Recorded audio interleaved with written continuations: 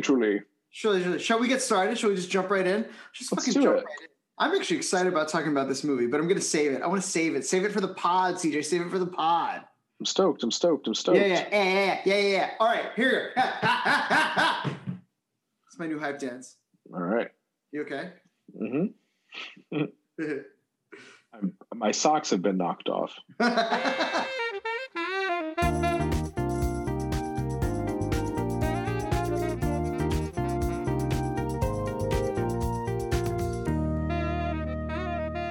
For those of you that are joining us for the first time, this is Icon or Wycon, the show where we break down your favorite film franchises, one movie at a time. I am so thrilled to be here because we are at the end. It is Taco Tuesday. We are wrapping up the Santa Claus trilogy. Who knew there was a trilogy? We did. That's why we're doing it. I'm here, as always, with my dear friend, my compatriot, the one I share all of my Christmas spirit with, the bow to my wreath, CJ LaRoche.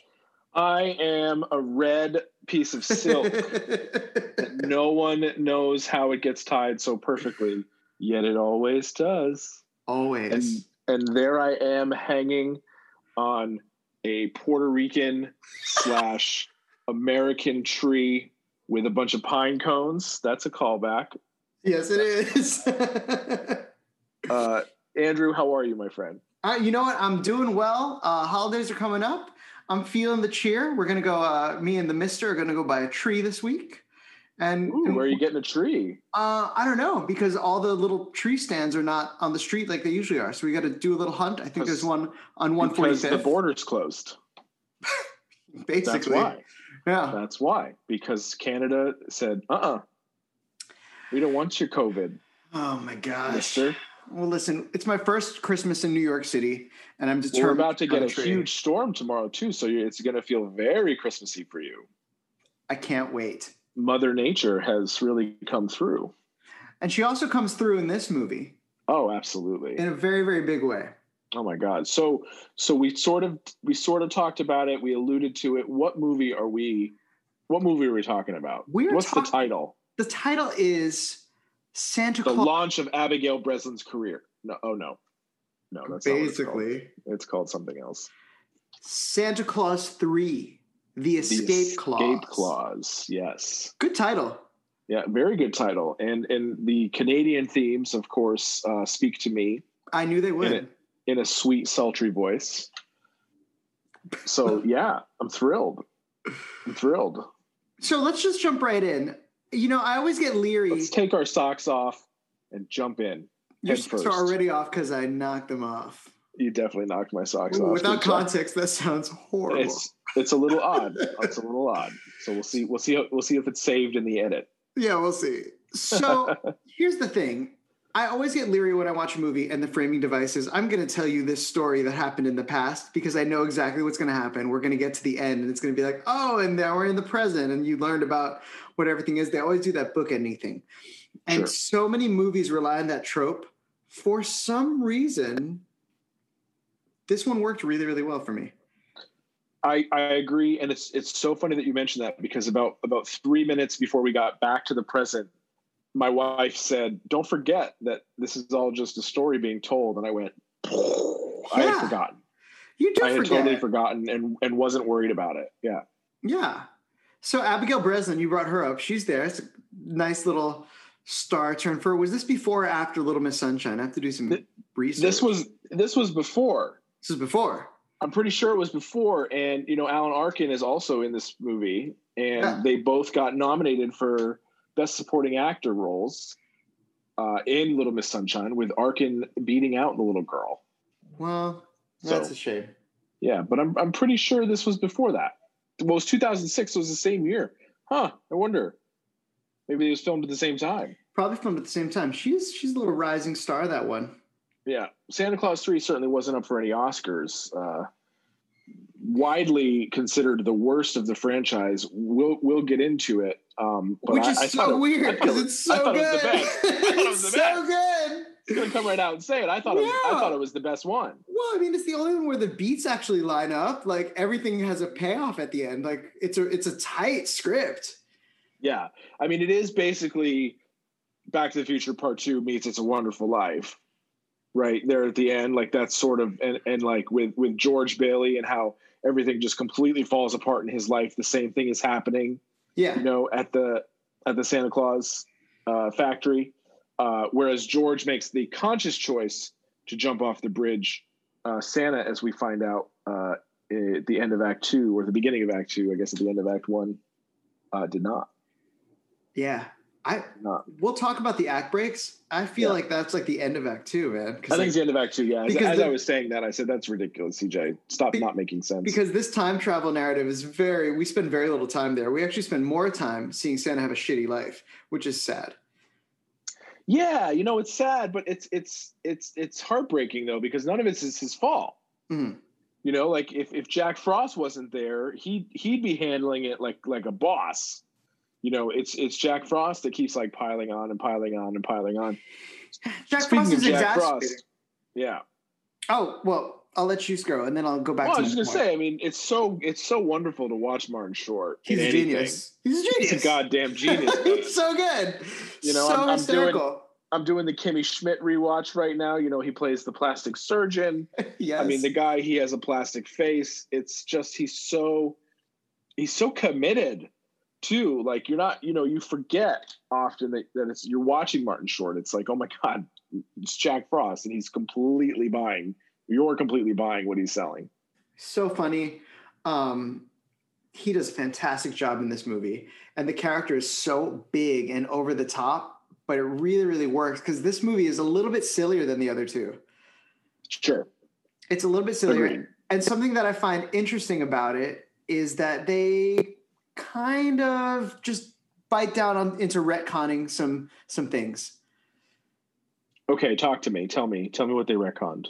Well, the whole SOS, the secret of Santa, and be like, the secret of Santa is so precious. It was really only precious for Act 1 of the first movie.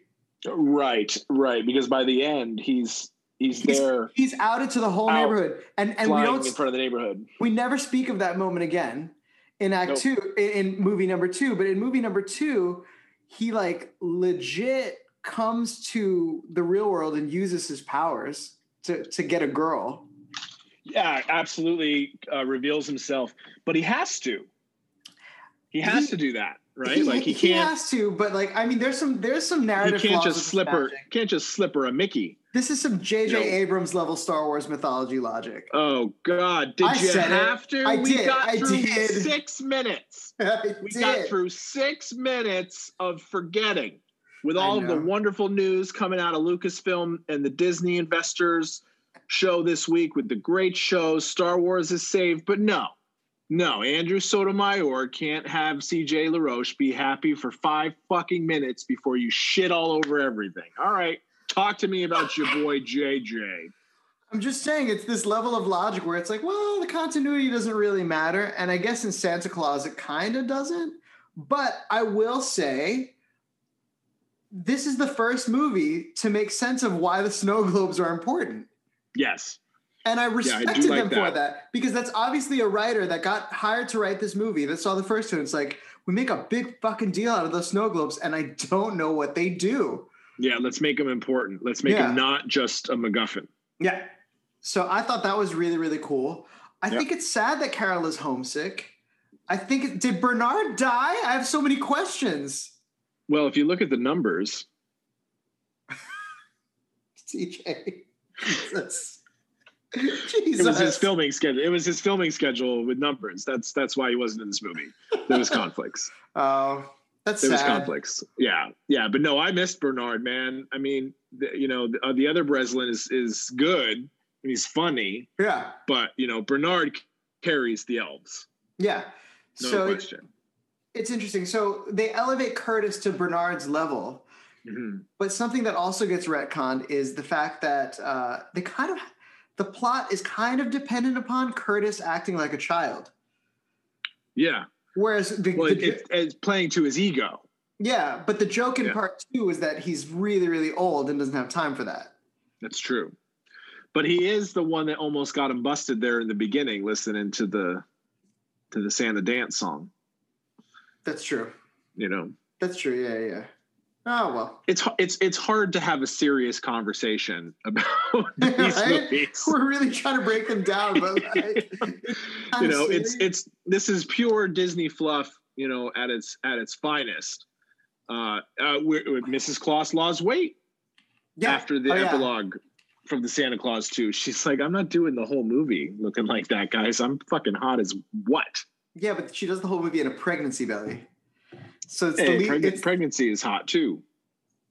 We'll unpack that at a later date. We've gone down a road. Yeah, let's shift gears here. So we have this Council of Legends thing. Council of Legendary Figures. Council of Legendary Figures, and they're upset about Jack Frost trying to upstage Santa and trying to say Merry Frost bogart Christmas. Yeah, and they're like, you're a sidekick. You're a season. You're not a main event. You know. Yeah. And he has an ego issue, and I think that's so funny. I think they play that for laughs in so many ways later on in the movie. Yeah. Because he's very powerful, and that's his frustration. He's very powerful, but everybody loves Santa. But he's not. He has no generosity. Do you know what I mean? Yeah. He's not a Santa type. No. His character, not in the film, but in the universe, has no arc. Yeah. Right. Like he just shows up, and then winter ends, and then that's it. No one, talks about him again. Yeah. But he does come on to Anne Margaret, which is every boy's dream. Let's talk about Anne Margaret. First of all, the reveal of Carol's mother being Anne Margaret. Of course, Elizabeth Mitchell's mother is Anne Margaret. Of course. When he's like, do you sing? I was freaking out. I was like, make Anne Margaret sing. Let Anne Margaret sing. Yeah. I was so thrilled about it. Yeah. And she's so good. So good. She's so good. Oh, she's amazing. I mean, she doesn't get enough credit for being Anne Margaret. No, she doesn't. Like you walk up to, go into the next room, and ask your roommates, who knows who Anne Margaret is? You're getting less than 50%. Yeah. She's less than 50%. She's a fucking legend, man. Yeah. Do you remember that Flintstones episode she did? The cartoon? Yeah. She did an episode of the Flintstones where she was Anne Margrock. That's right. And she sang a sweet little lullaby to Pebbles. Oh my God. Forget it. She's so good. She's a star. Legendary. Yeah. She's been forgotten. With the advent of the social media and the kids these days not thinking about what came before. Get off my lawn, you bastards, and go listen to a fucking Anne Margaret song. Educate yourself. Jesus Christ. I mean, they literally retailored the musical Bye Bye Birdie to feature her. Mm-hmm. That character is not the star of that musical. Nope. No, but Anne Margaret is the star of any room she walks into. Yeah, so they just rework the script because she's that. Yeah. She's amazing. And her and Bud, the parents in this movie, they steal the show at times. They're both absolutely steal the show. Legendary comics. They're both so talented. No question. So this Council of Legendary Figures, I still think that joke is funny. That joke did not overstay its welcome at all. Nope, not at all. I think it's really good. What I love the line, I'm so much more than a few ruddy noses and some dead citrus. Dead citrus. Yeah. And they all play it. They all play it as if it is 100% reality, and that's why it's hilarious. Yeah, they're so sincere. It's really sweet. Yep. So the introduction of the escape clause is important to this film. And he's like, I'm not going to invoke the escape clause. I'm not going to do it. And it's just funny that they've sort of shoehorned this other clause in. But now, instead of like the second one where it's like, oh, you didn't read this fine print. This one is like, oh, I've learned about this. I've been Santa for a little bit now. Uh-huh. And I'm choosing to not invoke this. That's just not the option for me. Yeah. And that's a big step forward in the development of the mythology because for 2 movies now, Scott has sort of been like a victim of this new world he's in. And we start this movie, he's confident in the world he's in, but he's having trouble balancing his work-life relationship. And it's crazy that they greenlit a movie about Santa being a human being and his wife misses him and she's pregnant by herself. That's right. And all she has is the elves. She just wants some like actual humans there. The elves are great, but the elves are elves. Like, yeah. Totally. They're not tall. They're not her kind, so to speak. They're not relatable.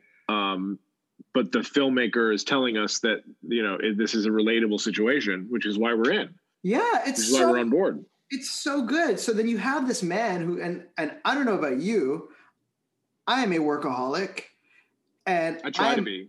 And I am aware of the fact that like Bart shares me with my job, Yeah, and totally. it hurts me. I'm aware of it, and I try to take corrective action, but it is a challenge for me. So to watch him go through that and to see Carol just be disappointed, it's like heartbreaking because she's trying to rep him so hard, but he is fucking Santa Claus, and that is demanding. It's demanding as fuck. Yeah. Yeah. No question. It's he's the CEO of Christmas. Yeah. Yeah. And so there's no time off from that. So epic. So Charlie's all grown up now. Yeah. It's kind of a crime that they wrote him out of the movie.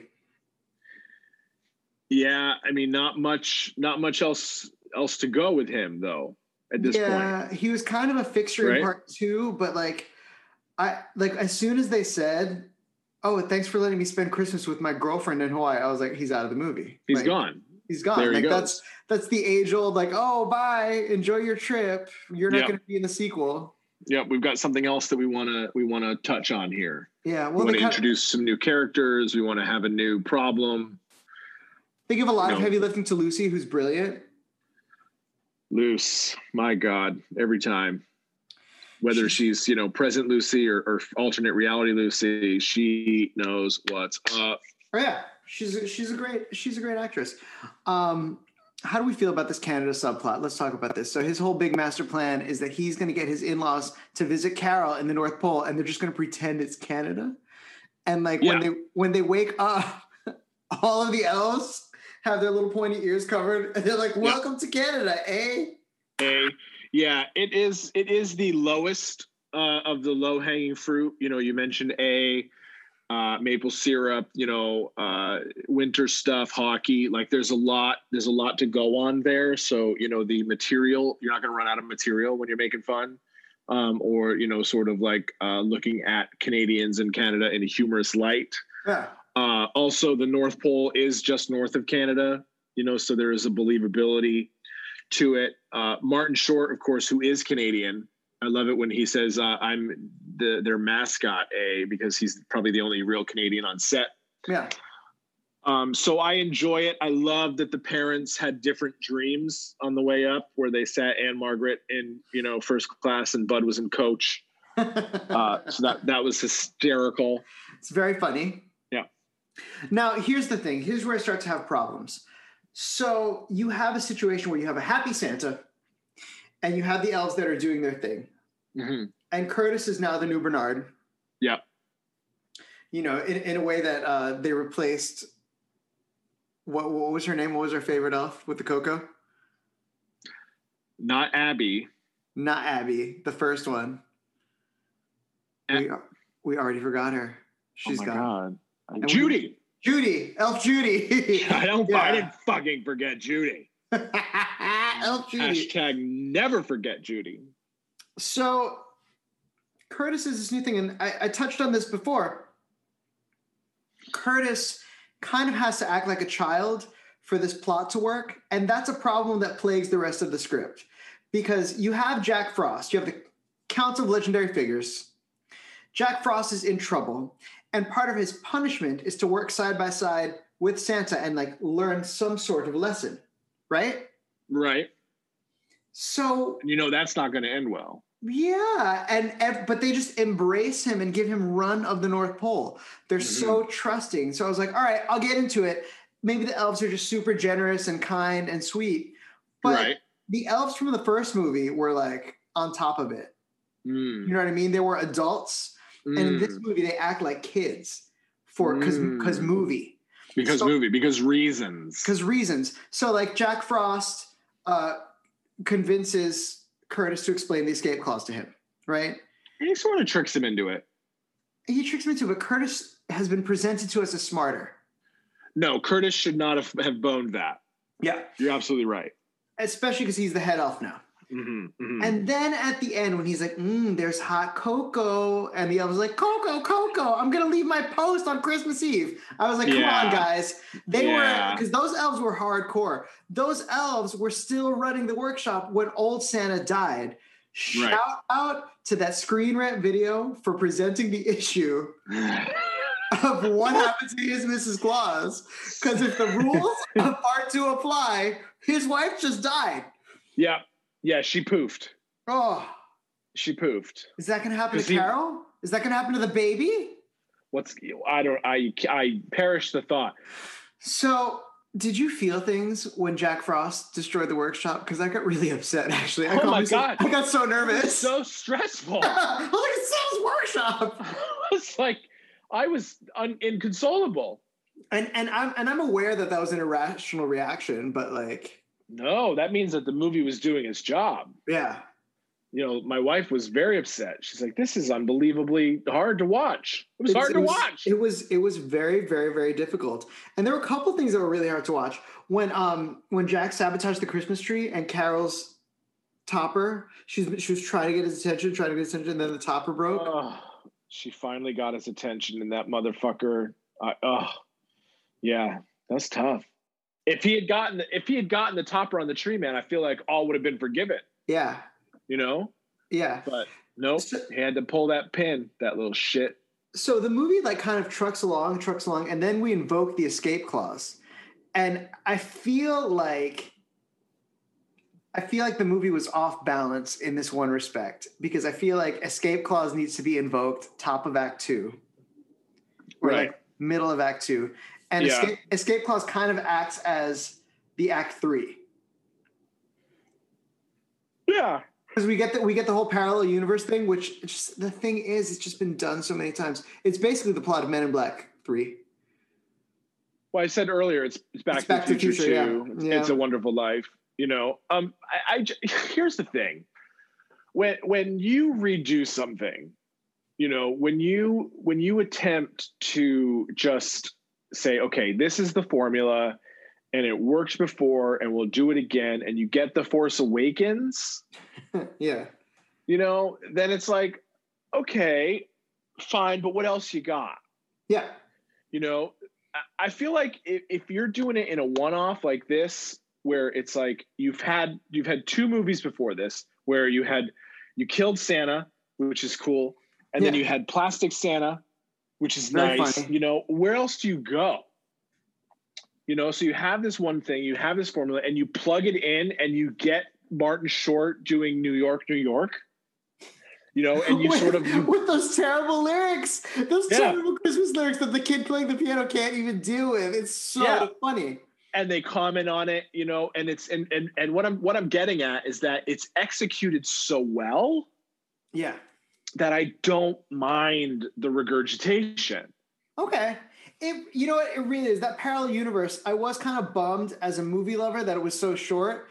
But when we get to the North Pole and you see how he's turned into a theme park and how the elves are miserable and how the kids are nasty and people are paying to be, it really does add up.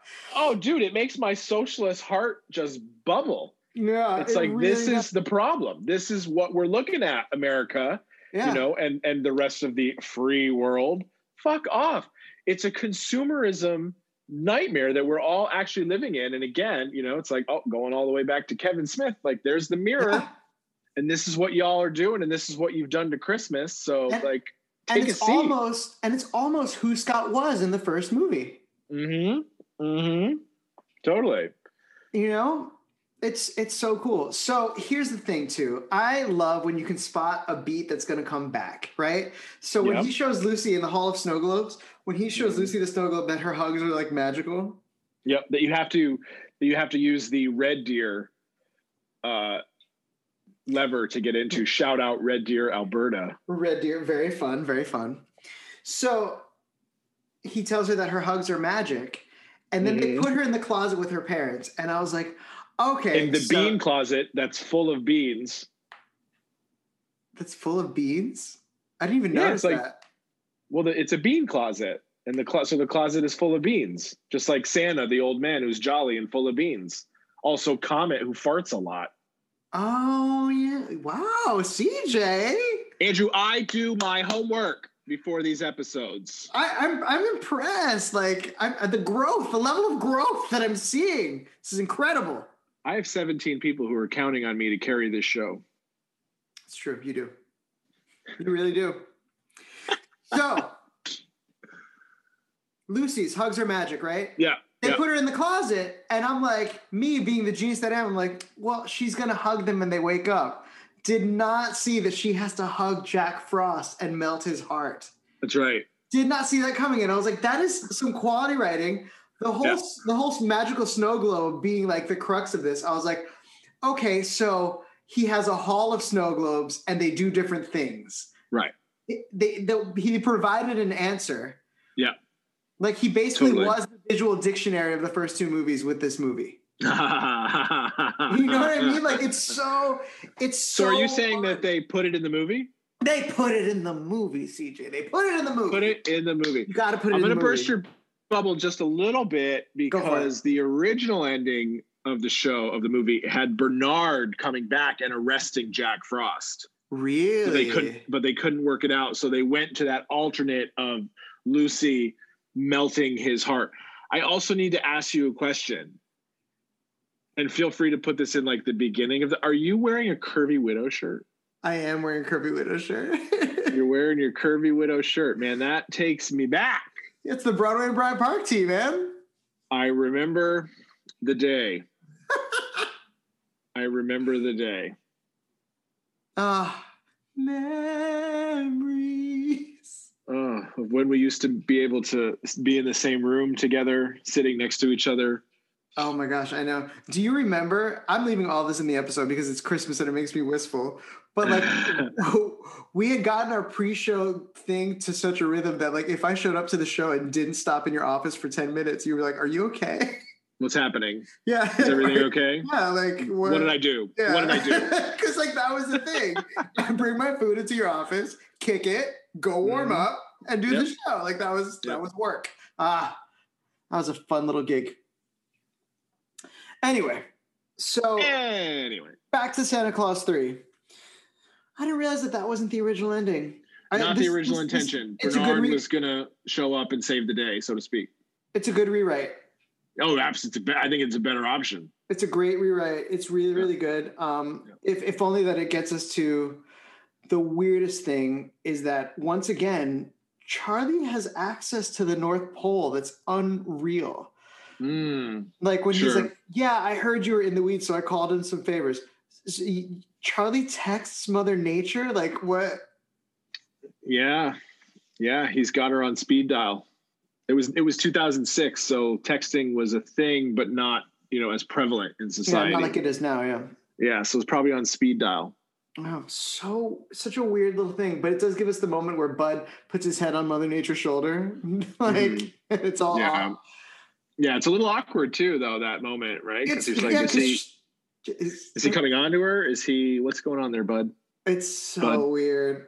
Bud, my bud. It's very sweet. I thought the movie gave me the feels. I really, really loved it. And I just love that it tied everything together. Even the first two movies. It didn't ignore the first two movies, but it successfully did its own thing. Yeah, it's Lebowski's Rug. Lebowski's Rug. It's going to be the name of my next band. Ties the room together. Yep. Ties the room together. It's beautiful. We should take a break. Yeah, I do have to poop. You know what, CJ? I really love doing these episodes and talking to you, and I'm really glad that we had the time to do a holiday episode. I'm so pumped that we were able to fit this in, and I'm so excited by the technology that we have of Zoom and Google Meet and all those things to make sure that we can still be together even though we're far apart. Yeah, it's been a really hard year, and honestly, like not being able to just like hug and kiss all over my family is really, really quite difficult if I'm going to keep it real for a second. It's challenging. It's really challenging. But we know that this is not going to be forever, that eventually we are going to come out the other side of this and be okay. Yeah. And so while numbers are on the rise and things aren't looking that great as far as things go in this country right now, I just want to encourage all of us to keep doing what we've been doing to keep ourselves healthy, keep ourselves well, protect our loved ones, and hopefully next year we'll get to have the big holiday celebrations that we all love. Absolutely. Wear a mask, stay home, stay apart, get together on the internet to say a quick hello, because we're so close to the end of this thing. We're so close to being on the other side. And if we can just hold out just a little bit longer, we can sacrifice this Thanksgiving and Christmas and Kwanzaa and New Year's for however many more we're going to be able to have on the other side and in the future. So please, folks, stay safe, keep your distance, and wear a mask. Absolutely. The holidays are about community, and we need to do our part to take care of each other, meaning the whole country, not just ourselves. That's right. Back to the show. And we're back. We're back from break. It was good. It wasn't. It was solid. It wasn't wet at all. It just came out. Quick wipe, and we're back here on the show. Thank God for a quick wipe. I hate when it's like, it's like there's a magic marker in there and you just keep going and just wiping. Oh, you're so right. And the toilet paper shrapnel. Oh, toilet paper shrapnel is the worst. This is such a boy conversation. Do you think ladies talk like this? I know that they do. Oh, really? My wife and her buddy talk about this all the time. That's probably why it's on my brain, because there was a Marco Polo last night about it. Jesus. Oh, God. On we go. All right. Well, Santa Claus 3 wrapping up the trilogy. It's time for ephemeral questions. It's time to answer ephemeral questions about the third movie in this trilogy. Trilogy.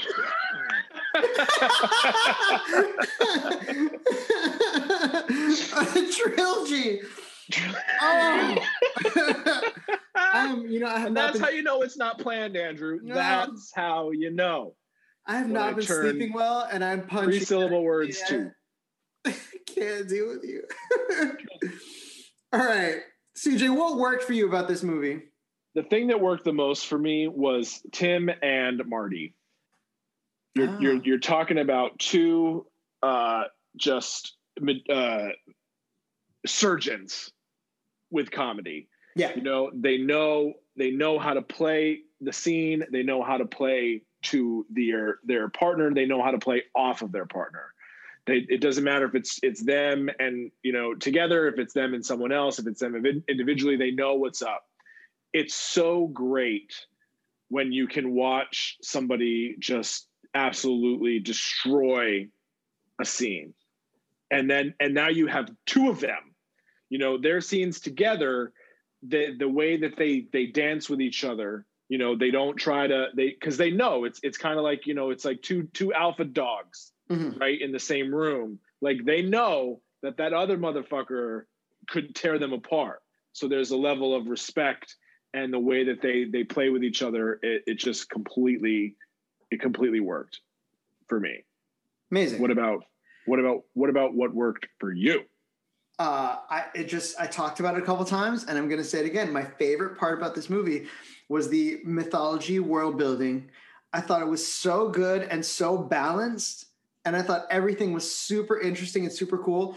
And even the 20-minute time travel road trip, it was like 36 minutes. It was a very, very small portion of the movie was dedicated to the actual usage of said escape clause. Right. Even that in and of itself as a act of the movie was well balanced, with introducing the merch and him using Jack Frost merch against him. Like, it was just such a writery script, and I appreciated that about it. Yeah, absolutely. It's so interesting that someone like yourself, who is into world building, would like a director that has been quoted as saying he doesn't care about world building. Where's this coming from? That you like Rian Johnson. Interesting that you like Rian Johnson, because he was quoted as saying, "I don't care about world building." I just quote. It was a direct quote. For all 17 of our listeners, this was not something that happened in the edit. You didn't miss the transition to him bringing up the fact that I like Rian Johnson. There was literally zero transition. He attacked out of the blue, completely uncalled for. And now he's nodding. He's proud of himself. He's satisfied with himself about this. And I'd like to add something to it. As soon as you said world building, I actually stopped listening to whatever else you were saying. So just so everybody's aware of that too. Well, thank you. I really appreciate that. I want to make sure that you understand who you are, because I know who you are. Wow. I just want to make sure you know. CJ, are you mansplaining myself to me? Because this is weird. I myself identify as just someone who has a lot to say. Okay. Yeah. I respect that. Thank you. What didn't work for you about this movie? Not a lot. Right? I'm searching. I'm searching in my brain as you and I sort of air our dirty laundry here on this recording. Something must have happened that day that you didn't come to the office. I don't know what didn't work for me, really. I mean, there's the movie's not perfect. Yeah. But sure, it's fun though. It's so fun. It's really fun. Especially with Bud, like, starts fixing things. Yeah. You know, like Anne Margaret. Oh, okay. Okay, so Jack Frost and Anne Margaret, it's a little inappropriate. That flirtation is really weird. Like, and it's a little heavy. It's a little heavy. You know, and it's a kids movie. You know, we shouldn't try to shield the kids from anything. I get that. But it felt like it was a little too much. So if I had to say that something doesn't work for me, then that would be it. That would be the moment where it was a little cringy. Yeah. As they say. Yeah. Yeah. What else didn't work for you? Because I know you were upset about the mythology being a little haphazard. What else you got? The thing that really didn't work for me is I just think there was a lot more mileage of the usage of the escape clause. Mm-hmm. You know, like just when we're getting into it, we met Neil. We have a divorced Neil and Laura, and Laura's a waitress because that's how people write women that are like, that was embarrassing. She's like, why is she wearing her outfit on Christmas Eve? I hate that. It's such an obvious, like, and I'm going with my friends on Christmas. Like, that was like lame. You know, why is being a waiter a symbol of being in a bad place? Yeah, I don't know. You know, it's tacky. It's just tacky and dated. It's a little, it's low hanging fruit. Low hanging fruit. But beyond that, I just thought like they had gone through all the trouble of creating the parallel world. I just thought it would have been nice if more of the movie was dedicated to Scott finding his way back and learning something about himself. Because Scott, things go annoyingly well for Scott because he gets tricked into invoking the escape clause and he learns his lesson in about 20 minutes. Yeah, he figures it out right away. Yeah, and has a plan of how to get back. He just goes straight to the North Pole. Like, yeah, sure. It would have been nice to see him maybe be tempted to embrace his new found old life. I think there's a lot of, you know, because he's got the corner office. Yeah. You know, like it's definitely he's in a better spot clearly from a business and career point of view than he was as just Scott Calvin, regional manager. Yeah. So you're right. You're totally right. There's more movie in there because it's super interesting to go through all that trouble you know, I would like to know more about Martin Short as Santa Claus, like Jack Frost. You mean Jack Frost as Santa Claus here? Oh, I see. Yeah. I do like the look though. The look is dope when he's alternate reality Santa Claus. Oh, so good. Yeah, it's really good. All right, and then we had 15 more minutes.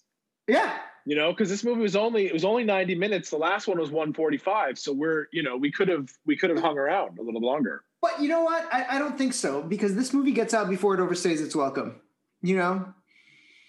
Oh, I don't. That's why I said the thing that I said. But sure, you want to disagree with me? That's fine. I do. I think we spend any more. I think if we spend any more time with them, it'll become cloying.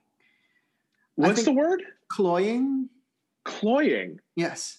Oh, that hasn't shown up in my word of the day email chain yet. Cloying. Really? Let me find the exact definition for you because That's a great word. Yeah, cloying. While Andrew looks up the word cloying, I will attempt to use it in a sentence. Excessively sweet, rich, or sentimental, especially to a disgusting or sickening degree. I think if we spent any longer than we did, the film would have been cloying. Okay. I mean, we had gotten to a point where I'm gonna accept that. Yeah. There was enough script space for Neil to do yoga with the elves. Do you know what I mean? Like, we did a lot. We covered a lot of ground.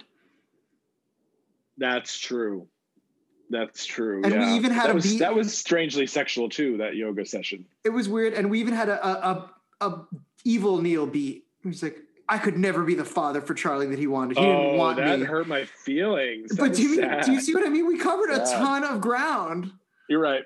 I just think the thing could have been rebalanced. I think we could have spent more time in Bizarro Santa Claus. Yeah, agreed. I agree. You're right. You're right. Does this film make your Desert Island top 5?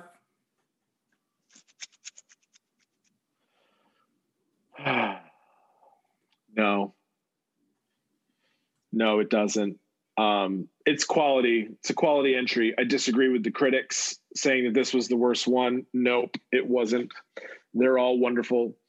But no, it doesn't have that lasting quality because of everything we've been talking about, right? Like it could have had a little bit more, the stakes could have been higher once everything fell apart, right? Because we were watching everything fall apart. It was so stressful.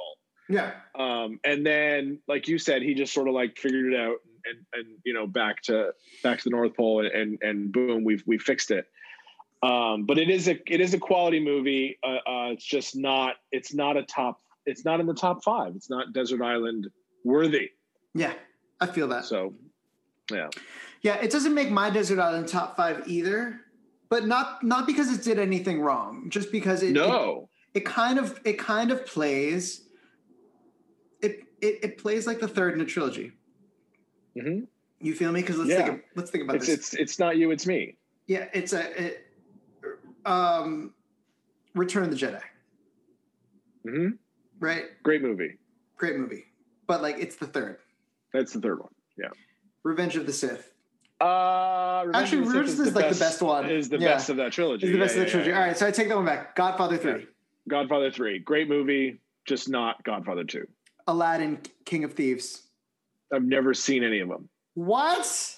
You heard me. All right. I know, it's fucking embarrassing. It's fine. It's really not. They were straight to video releases. I thought they were good though. No. All right. So we have 2 options here. You ready for this? Oh, okay. Yeah. I like options. I'm shaking it up because it's the end of the trilogy, and we're entering our cusp film that we'll talk about in a second. Okay, great. So we've got 2 more questions. We've got the bonus end of the franchise question. Uh-huh. And we have the special award. Right. And today, because it's Christmas, you get to pick which one you answer first. Okay. It's okay. Okay. Give me the end of the trilogy award. Or the end of the trilogy question. The end of the trilogy question? Yeah. All right, you ready? Yeah. Elevator pitch Santa Claus 4. Go. Go. Okay. Santa Claus 4. Santa Claus. He has just been working so hard and so tired that he gets sick leading up to Christmas Day. Mrs. Claus takes over all of the operation. Bernard is back. Her and Bernard figure out that Curtis is also like needs a break, so they send him to Hawaii. Bernard and Mrs. Claus figure out that the only way that we're going to get through this is to work together and give Santa Claus a break. Boom! Christmas Eve, thick fog covers the entire world. It turns out that a Mr. Freeze-like villain has come and like has figured out how to manipulate the weather. That stupid Cletus. He meets a girl. They fall in love. They have a baby that has a red nose. Rudolph pulls a sleigh that Mrs. Claus is in. I mean, I'm buying a ticket. I'm buying a ticket. Wow, I'm sweating. I'm sweating after that. Holy cannoli. Jesus, that was shocking. Yeah, but that was good. That was really good. Thank you. Santa Claus 4, starring the same people. The same people, the exact same people. Yeah. Cool. Uh-oh, technical D. Oh, there you go. No, there you go. Yeah, you just froze for a second. We're good? We're good. Can you hear me? Yeah, I can hear you. You're back. You're back. Just a little tiny technical D. Okay, yeah, we're good. Do I ask you that question? Yes. Okay. All right, Andrew, what do you have for the Santa Claus 4? Go. Oh, okay. Shit. I didn't really think this through. I was just excited to see you like go for it. All right, here we go. All right. Santa Claus 4. Santa Claus's little kid is older. He's about 10 years old, right? But he doesn't like living at the North Pole. Just he has the same spirit as Carol, right? He feels like there's more for him out there. And he really wants to like be the one to do some exploring. So he goes into the Hall of Snow Globes and he finds a snow globe that can take him to any sort of existence he wants. And he starts doing some time hopping stuff, right? And he goes through all things and accidentally sort of messes the whole timeline up and creates a world where his existence is completely challenged, right? But the only one that can remember is Charlie because it's something they share. There's a gene that they share being the sons of Santa Claus. So he has to go seek out Charlie and exploit their genetic material. And the two of them together have to write the timeline, but it's Christmas Eve. So they have to write the timeline. And because they write the timeline, Santa has to be sort of like recoalescing into his re-santification process. But the clock is still ticking, so the presents have to be delivered. So Santa's two sons from his two lives have to be the ones to deliver presents. So the spirit of Christmas is saved by Scott Calvin the man and Santa Claus the legendary figure. The Santa Claus 4, Santa Claus and the Cursed Child. What do you think? Are you going to it?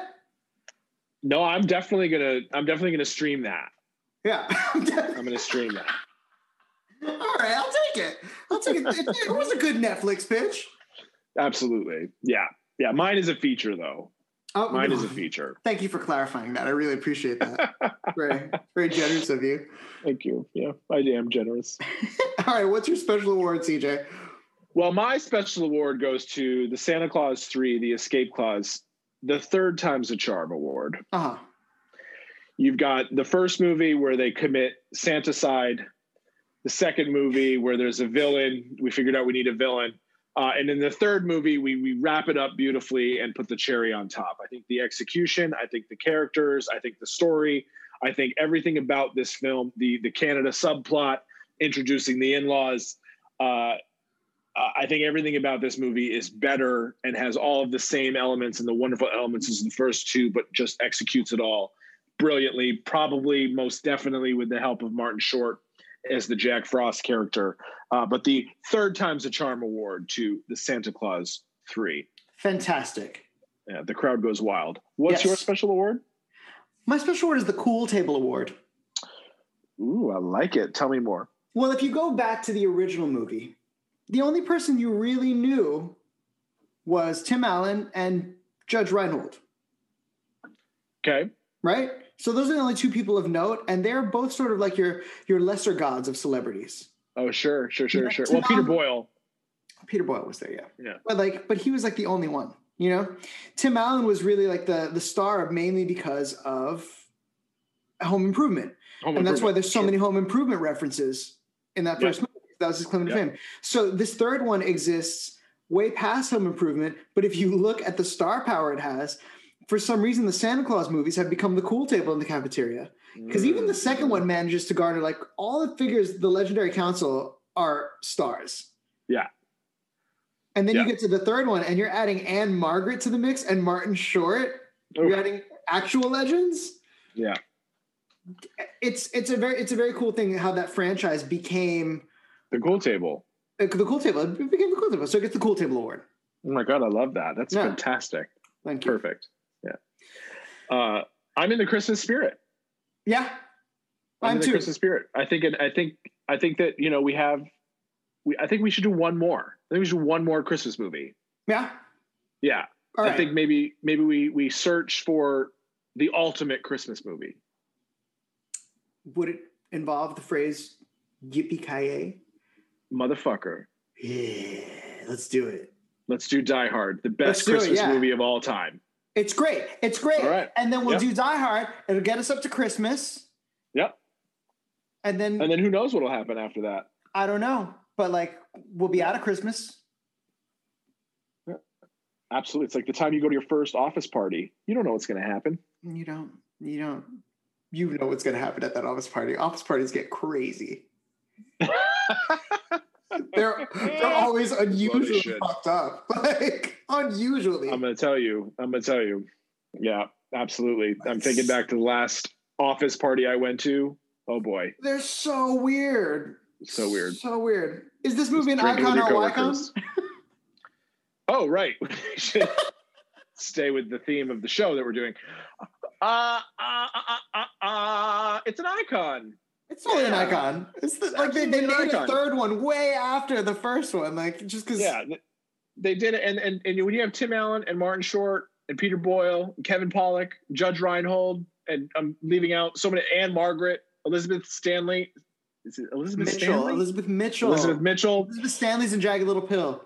Alan Arkin. I said him already. Maybe. No, it's absolutely 100% an icon. Definitely. I agree with you. I love this movie. Abigail Breslin. Spencer Breslin. There's so many people. Everybody's in it. And what's crazy is you watched this before me and you text me, you're like, I think it's the best one. And then I watched it and I was like, I'm not going to tell him that he's right yet.